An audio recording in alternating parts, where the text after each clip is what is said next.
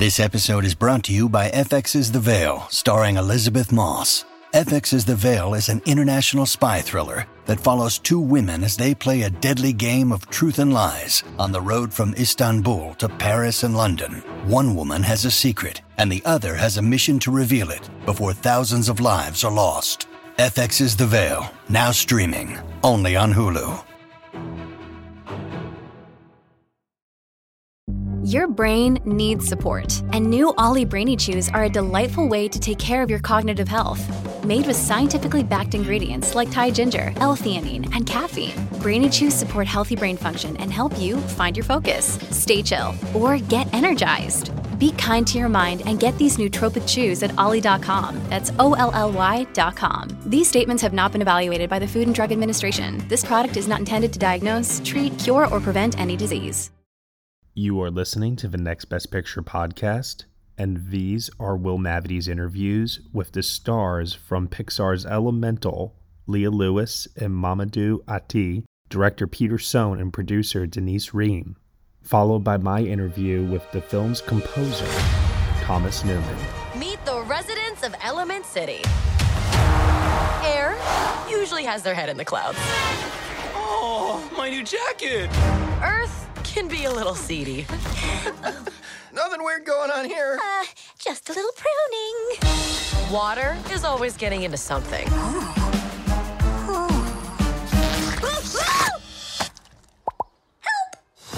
And fire, as ordered, we run a little hot. Hey. Hi. Good to talk to you both. Likewise. Starting on that note. Okay, so you guys worked in this film for, I think, 2 years, right? Yeah. Yes. And a lot of it was during the pandemic, so I assume you're doing voice work remotely? Yes. I mean, I did voiceover work in Los Angeles. I did some in Florida, and I also did some in Vancouver, British Columbia. The pandemic was terrible for so many things, but also amazing in the way that we were able to do it from different places as well. Or even in your closet, in your pajamas if you wanted to. What? Not this project specifically, but voiceover in general. I was gonna say, so there's, we're gonna know that half of Elemental was done. The way she looked at you, I'm assuming I you was did this like, whole No, film with I'm not PJs. telling you a story. I just don't have the technology. Just- like an You iPhone would in have my otherwise, closet. but Yeah. Right, sure. I guess I was in a couple of different cities as well. I remember being in New Orleans recording this as well. Wow, I can't believe this. It's been 2 years. Yeah.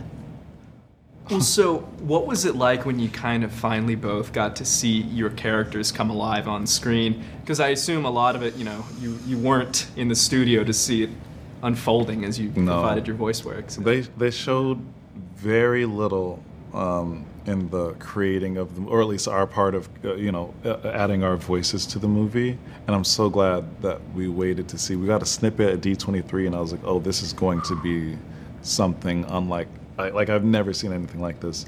And we got to see the movie finally, a couple months ago? 2 months ago, maybe? Maybe, yeah, 2 months ago. Yeah. I mean, it's wild because we've seen little drawings, and I think even in my case, I can't speak for Mamoudou, but anytime I wouldn't be able to get a scene, then Peter would be like, okay, this is what's happening, okay, now don't look. And what a big reveal. He's so good. It was so emotional, and it's like, as the teasers came out, as the trailer came out, I was like, okay, I want to see more. Because, you do your job as an actor, a voice actor, and that's all you get. But I'm like, I got to see his performance. I got to see the animator's performance. I got to see everything else that was a part of this film that I had no idea would be a part of this film, I think it's probably going to be interesting. We're finally entering an era where the leads of Pixar movies are kind of the first generation that all their formative years, they were growing up with Pixar as Pixar grew up. So what was it like Wow. That's a good point. finding yourself finally as a Pixar main character? I assume as someone who grew up with those movies the way the studio did. Yeah. That's It's so cool, man. really cool point that you bring up, because I don't know if people who were doing Toy Story were like, yeah, this is going to be Yeah, exactly. iconic. Right. But I'm kind of grateful for the legacy beforehand, because this has shaped my childhood, my teenhood, adulthood, and to know that I get to be a part of that, for other people. I mean, even being a part of this film, if I wasn't, this film would have changed my life because of the messages that it has. Yeah. I I'm just like kind of sitting with what like the reality. You know, it's been 2 years, and you know we've been working on it. We've been getting to know some of these people in a way that's been really special. But like the reality of like you know the history of it, it's really like it's humbling because it's like they make some of my favorite movies, regardless of genre or whatever, like up top of the list. And they're so moving and they're so good. And this one I feel so strongly about, like so strongly, to be like so proud of a movie, like in the way I've never felt this way about a movie before. So it's really cool, and I just get reminded every once in a while. Thanks, man. Yeah. What did you imagine that the fire dish tasted like? It looks good to me. Yeah. Okay. Wait. Okay, so they have these things at the Elemental pop-up experience, and they have these little Coalnut kits. I just made a Coalnut kit last night with my best friend. How was it? Where's mine? It's pretty. You didn't want one, remember? Well, no. I'm not cooking anything. But no, like, but it was so cute, because all you had to do was like mash up Oreos and like put a Yeah. bunch of stuff on it. It was very sweet. Oh, okay. I think like maybe eating that at 10 p.m. not the move, Oh, but it yeah. was like it looked just like Coalnuts, and it was actually really really good. do you have any left over? Yeah, she's gonna be like, oh yeah, I actually I'm like, do, yes, right? do I have some Coalnuts over here? No, but I think you'd like it. Are you a sweet lover? I mean, yeah. Super sweet, super chocolatey, super coalnutty. You just ate it all? No, my friend ate a lot of it too, but I did eat a lot. It sounds delicious. You know, this is a great marketing pitch for all that too. They're gonna have to start selling. Actually, Coalnuts mad. everywhere. Coalnuts. I'm so mad. I'm so mad. Guys, I think unfortunately we're out of time, but wonderful film in general, and I can't wait for everyone else to see it. I think it is going to speak to a lot of people the way it has to both of you, and thank you for helping bring this to the world. So, Thank you. for Thank you saying so much. I of appreciate it. course. This shop is dream of our family. Someday it'll all be yours. But we all live by one simple rule. Elements cannot mix. The pipe squished me all out of shape. Dang. That's better. Oh. So you've never left Firetown? Sorry, buddy. Elements don't mix. Hey! Plus, my dad would boil you alive. Why does anyone get to tell you what you can do in your life? Come on! Why do they even have these? Who knows? I'm Will Mavety with NextBestPicture.com. Well, hey, nice to meet you. Nice to meet you both. Thanks for being here. Okay, so I think the first big question is, it's pretty cool that this is a project that you both got to develop, I think, for 7 years from the ground up. You compare that to something like The Good Dinosaur, where you were kind of brought in to a project that had been being developed for some time. So tell me a little bit about truly shepherding a project from the ground up like this. It's been an emotional journey from the beginning of this. You know, after finishing Dino, which took about 18 plus months or something like that from start to finish, this took much longer, but it doesn't make it any easier. The difference was that this started from a personal place. That this wasn't a movie that like I just straight pitched. It came from an experience that I had with my parents in New York. I had this moment to thank them in this audience, and what I was thanking them about, was this idea that they had given up so much. They had given these lives. They had no money. They came to this country to build my brother and I a home, and I really didn't understand it when I was a kid. But the older I got, the more I really began to appreciate it more and more, until I'm just this crying puddle, just love from my parents, and that was essentially the start of this thing. So I pitched this, or I had told that story to friends here, and they're like, "That's your movie," and it's just been this long journey getting that going.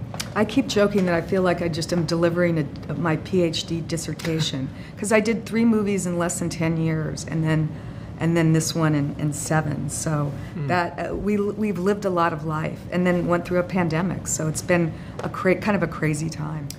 Well, that kind of leads into my next question, which was, it sounds like a lot of this project was the result of people having to collaborate remotely, a lot of work being done in someone's individual house. So tell me how that process was different. Yeah, I don't think we realized how difficult it was until we finally were able to come back. And, feel like you were working with one hand behind your back, and everything was intentional. Like, you couldn't just have the, casual conversation. So I think that ended up being more fatiguing than I realized. But it speaks to sort of like the spirit of the studio. I mean, I keep also thinking, or I'm grateful that we got to continue working on the movie, and that speaks to just the smart, resourceful people that we work with every day. Yeah. Yeah, I mean, ironically, the film is about making a connection. Yeah. And that, we couldn't, for a big production of this, was really a tough thing. But the reach to even want to connect, that's the whole game. Like, if you don't even care about making the connection, this film is just, let's just throw it away now. But so much of the artists here really were trying to make that connection. And by the time we did get back, all those connections were like firing, like a well-oiled machine again. And that humanity sort of came back, you know? But it was also like this weirdly intimate experience too, because you're in everyone's homes, so you see kids coming in. So we also got different exposure to the lives we all live, because we're seeing into people's homes. So, whenever I read behind-the-scenes articles about VFX work in films, animators love to talk about, the two hardest things to design and animate are fire and water. Yeah. And then you decided to do a film that's centered around those two notoriously hard things to create. Yeah. So tell me a little bit about creating characters that are made of the most difficult possible elements to animate. That is a great question. When I first drew these ideas at first, even drawing them are not the easiest thing. But I thought, with Steve Jobs, the way this was started as art and tech mix, I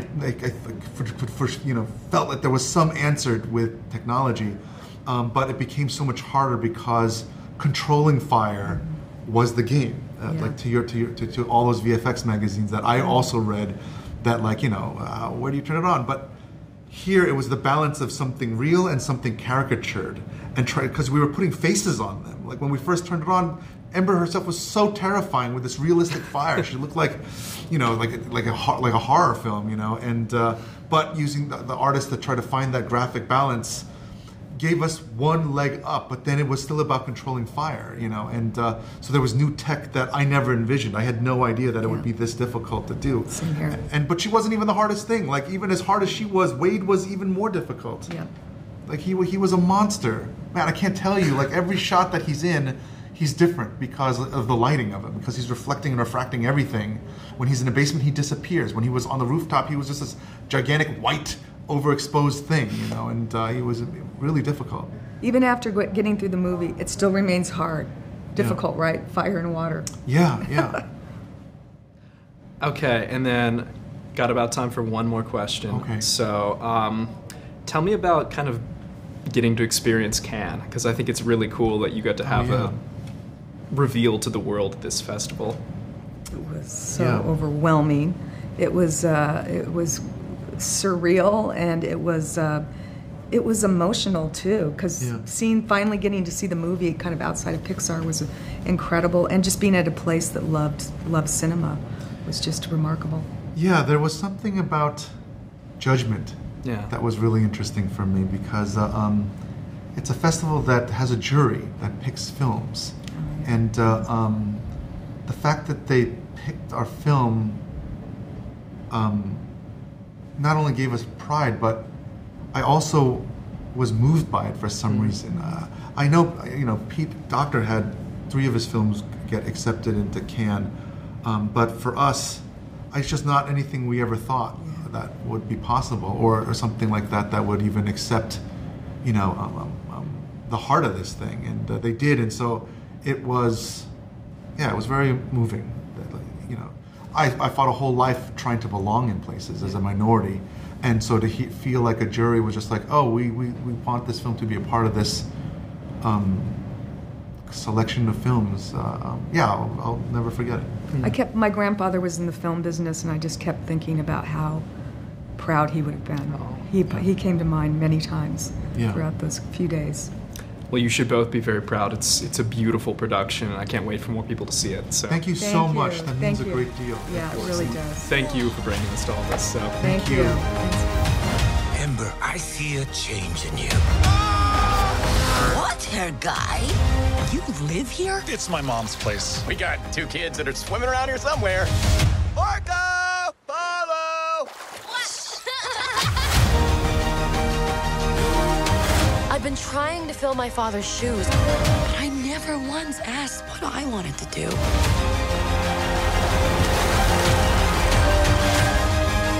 Try this. Dad, those are too hot. I love hot food.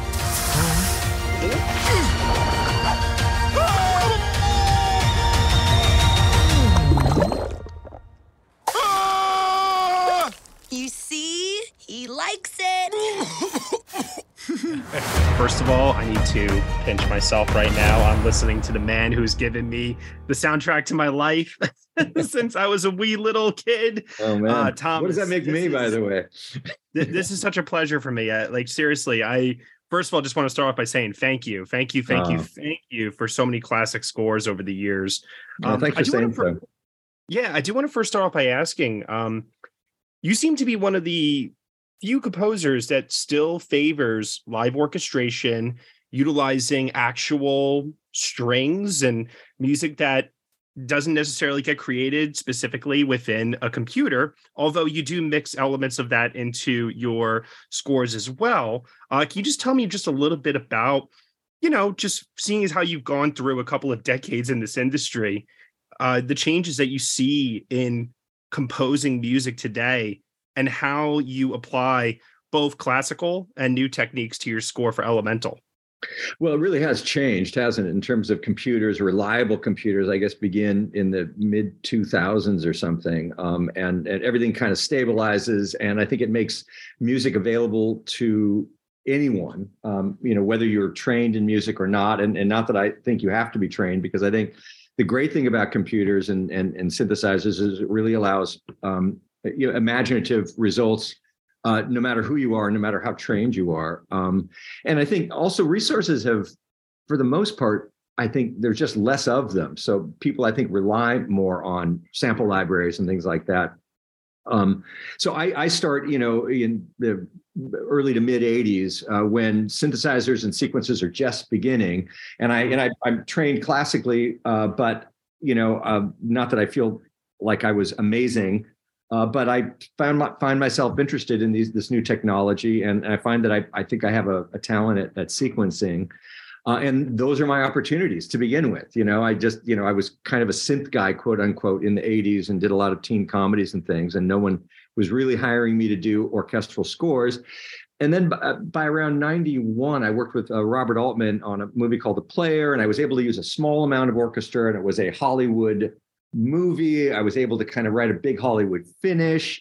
And then a couple of movies came after that I was able to start, utilizing strings and colors, orchestral colors, and kind of mix them with stuff that I had done in my own studio. And a big challenge at the beginning was, how do those two things mix? If you have a live orchestra, with a left, center, right microphone in a kind of proscenium setting, how do you put, other elements of electronic elements in? And I think I started dealing with those issues in the early 90s, and it was very satisfying to think, how does a orchestral color empty into an electronic color? And I was always, more than anything, just wanting to get a pleasure out of my ears, and, kind of more experience led to more experimentation in terms of how much I could do any of those things. And I end up, over a lot of time, kind of the composer that I am. When you need mealtime inspiration, it's worth shopping Kroger, where you'll find over 30,000 mouth-watering choices that excite your inner foodie. And no matter what tasty choice you make, you'll enjoy our everyday low prices, plus extra ways to save, like digital coupons worth over $600 each week. You can also save up to $1 off per gallon at the pump with fuel points. More savings and more inspiring flavors make shopping Kroger worth it every time. Kroger, fresh for everyone. Fuel restrictions apply. Yeah, no, it's fantastic. And you're always producing melodies that they stand out to me so much compared to a lot of what I hear today. And specifically on the score for Elemental, you've used the sitar in recent scores, Best Exotic Marigold Hotel, Victorian Abdul. Can you tell me a little bit about its utilization here with the score for Elemental, and also too what other instruments you turn to give this a very universal cultural sound? Right. I mean, which was a big kind of what do I do? An imaginary world, kind of parallel to our world, with similar issues, but utterly imagined and implied cultures. But obviously, I just had to just start trying colors and working with my small group of players to just see what colors worked, and to ultimately ask myself why. And then after that, put them in front of Pete Sohn's ears, the directors, and see what he thought. Did this say too much? Did it say too little? Did it imply something culturally without pointing and without being offensive?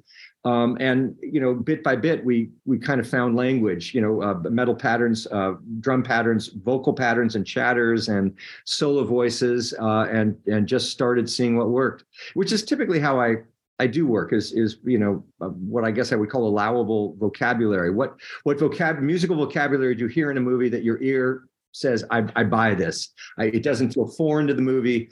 It makes sense. I'm involved. I'm not scratching my head. Meaning the listener viewer. And that's typically how I want to work, is I want to be reacting to what I'm seeing and hearing, as opposed to, putting forth musical ideas. I want musical ideas to come at me. Yeah. You mentioned the voice before. I love some of the vocals that are performed on this score. It really helps to give such a soothing quality to the music. Can you tell me just a little bit about gathering those talented artists together, recording that, and how you all came up with some of the melodies that you found?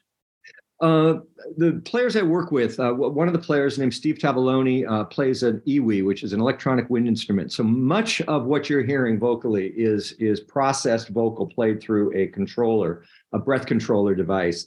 I've worked with Steve since maybe 1991 or something. Oh, wow. And he's an amazing sound designer. He's also an amazing player and a programmer. And so when I would get together with him, he would have some of these sounds, and we'd say, "Whoa, this is great. Here's something. Let's put that over." And we'd like it or not like it. We'd like phrases. We would, again, in a very kind of improvisatory way and in a very loose, informal environment, try to make some of this stuff rise up, and then try to capture it. Butterfly net it is kind of what I find myself saying. How do I capture these whimsical and informal musical ideas coming at me and say, "Wow, what if that went there?" And and then sharing them with Pete and seeing where we went next. That's really cool. So you've done movies with Pixar before, obviously. I believe this is your fourth title that you've done with them. So did they call you specifically because they know that you're reliable and have had success with them in the past? Like, how did you come aboard the project this time around? I was up visiting. I went up with my agent, Mike Gorfain. We wanted just to say hi. So we went up to see some of our friends at Pixar, and Jim Morris, who's head of Pixar, said he would love me to meet Pete Sohn, and Pete wanted to pitch to me. And so we went into one of their theaters, and Pete pitched Elemental, and it was like, wow, this sounds fantastic. It looks fantastic, and signed on kind of immediately. What did the pitch sound like? Did he describe like his personal story, and what resonated with you in regards to that? Was part of it. This notion of what does it mean to have elements. I think he was saying that it was like an apartment building and this and that, and this notion of otherness. He is Korean American. He said it made him feel in many ways neither Korean nor American. So what did that mean? And these were issues that he kind of wanted to explore. What was it like to be an element of fire living across the river in Firetown and coming over on, I guess they call it the Wetro, to the big city where mostly water people lived. So that was part of his pitch, telling us the story. There was also kind of a show and tell where I see how these characters, a lot of times in Pixar presentations, they'll show you movement of characters, and which is always great. You just see this amazing artwork and maybe 30-40 minute pitch. And then it was like, wow, kind of take the jaw off the floor and put it back up and say, wow, this sounds great. So every time you pop your head in there now, it's just to say hi, you're probably walking out with a job. No, it's because we had done, I worked on Finding Dory in 2015. So that was, 6-7 years ago. And I think, we'd had such lovely relationships with folks at Pixar. I just wanted to say hi. It really was an earnest wish to reconnect, which turned into this. Yeah, no, that's great. There's a prominent song that plays throughout this movie, both in Wade and Ember's first date and then through the end credits, called "Steal the Show." Can you talk a little bit about working with Lauv? Am I saying that correctly? Yeah. Lauv, yes. And just what went into the creation of that song? He was signed on to do it. We met over the internet or in Zoom environments, and we I think made arrangements to get together at a certain time. And in the meantime, I had put together several different ideas that I thought might be a good starting point for him. Came over and played these ideas, and he kind of got attached to one. We talked a little bit about it, and he said, "Do you mind leaving me alone for an hour?" He was, very, very fluid in his work environment. And we literally went downstairs and sat around on a sofa, and 45 minutes or so later, he said, "Come on up and take a listen to what I've done." And he was well on his way to structuring something with melody. And we kind of went from there. And we worked over a 2-day period. And then afterwards, we kind of kept going remotely. And, lo and behold, there was a moment where, he and a collaborator of his wrote lyrics, and a moment he sent it over. Here's the song. And it was lovely. It was lovely. I can't help but just keep thinking to myself, I listen to the score for Shawshank all the time. 1917 has become a new rotation for me. Road to Perdition, I think, is like one of the best pieces of music I've ever heard, period. Thank you. I'm curious to know, what do you listen to in your spare time? Not much. I talk to people a lot. Like, what is this notion of being a listener? But I find that listening to music puts me in a doing place. I want to do more than listen. It makes me just want to create. And I sometimes feel selfish saying so, because music really is so communicative. But I'm not listening to as much as I should. How's that for a sly answer? Hey, you know what? Most of the people I talk to, it's usually the exact same answer, no matter what department of the filmmaking process they work in. They're just so either focused on the job that they're working on or thinking about the next thing. So I totally get it. And specifically when it comes to working on Elemental, what unique challenges did you encounter when trying to create the score for this film? I know you mentioned before, trying to avoid stereotyping through the cultural aspects of the score, but was there anything else on this that just was a unique experience for you along the way? The way the beginning unfolds was very, very interesting, because it's a mom and dad coming over, mom and dad going through, immigration, doors slamming when they try to rent homes, finding a home. The elemental comes up, and now the baby is born, and we're moving through a montage of Ember kind of growing from a baby to helping at the store. So this notion of how do you keep that interesting, and how do you let the audience know that we're still moving forward to the start of our story, which I guess is when she finally blows up. It gets angry when she's behind the cash register. So the rhythm and pace of how all that took place was a challenging beginning, and I don't mean challenging because it was wonderful, but what was pace, and how far did it go to say we're now in our present tense story, because there's so much time that passes from the opening image to that. So I have to ask this question because we're an awards website. 15 Academy Award nominations. What goes through your mind when you hear that statement? Because I know for myself and many others, when we hear that, we're like, get this man his due already. I've heard that for years. I've heard, this is going to be your year for years. So I try to just kind of, I'm grateful, obviously, to be recognized. But in the end, I think for me, I want to kind of just enjoy the music making and be grateful that I have opportunities. And if getting nominations helps me get more opportunities, then that's good. That's a non-answer, but that's about the best as I can. No, it's Totally fair. Do you still get enjoyment out of going to the show when you're nominated? Sure. Yeah, it's a lot of fun. Yeah, 15 times. I get it. Yeah. Well, hey, listen, more to come because the work is honestly, I mean, I don't know. I could toss out every adjective that I know possibly in the book. It wouldn't measure up to your contributions to our ears and just to cinema in general. So, Thomas, I once again just can't thank you enough for not just for this score, which I really, really loved and adored, but also too just the whole body of work and everything that you've done. Yeah, that's really nice of you to say. It does mean a lot to hear it. So thank you. Absolutely. We love asking this question to end our interviews. Can you tell us what you have coming up next? I can't. I maybe could in a couple of weeks, but I can't right now. So okay. All right. That's fair. That's fair. Are you able to tell us if you're reuniting with someone you've worked with before? Maybe. Okay. We'll take that. We'll take it. You know. Well, best of luck to you in the future. And congratulations once again on this score. As I said, it's a very beautiful, magnificent score. Oh, and thanks. Thanks for the great questions. I appreciate it. Yeah, totally. Thank you so much for your time. All right. Thank you. Bye. Hey everyone, thank you so much for listening to Will Mavity's interviews with two of the stars from Pixar's Elemental, Leah Lewis and Mamadou Ati, the director Peter Sohn and the producer Denise Ream, followed by my interview with the film's composer Thomas Newman here on the Next Best Picture podcast. Elemental is currently playing in theaters from Walt Disney Studios. You have been listening to the Next Best Picture podcast. We are proud to be part of the Evergreen Podcast Network, and you can subscribe to us anywhere where you subscribe to podcasts. Be sure to leave us a review on Apple Podcasts and let us know what you think of the show. We really appreciate your feedback and your support, which you can also lend on over at Patreon. For $1 minimum a month, you'll get some exclusive podcast content from us. Thank you so much for listening, as always, and we will see you all next time.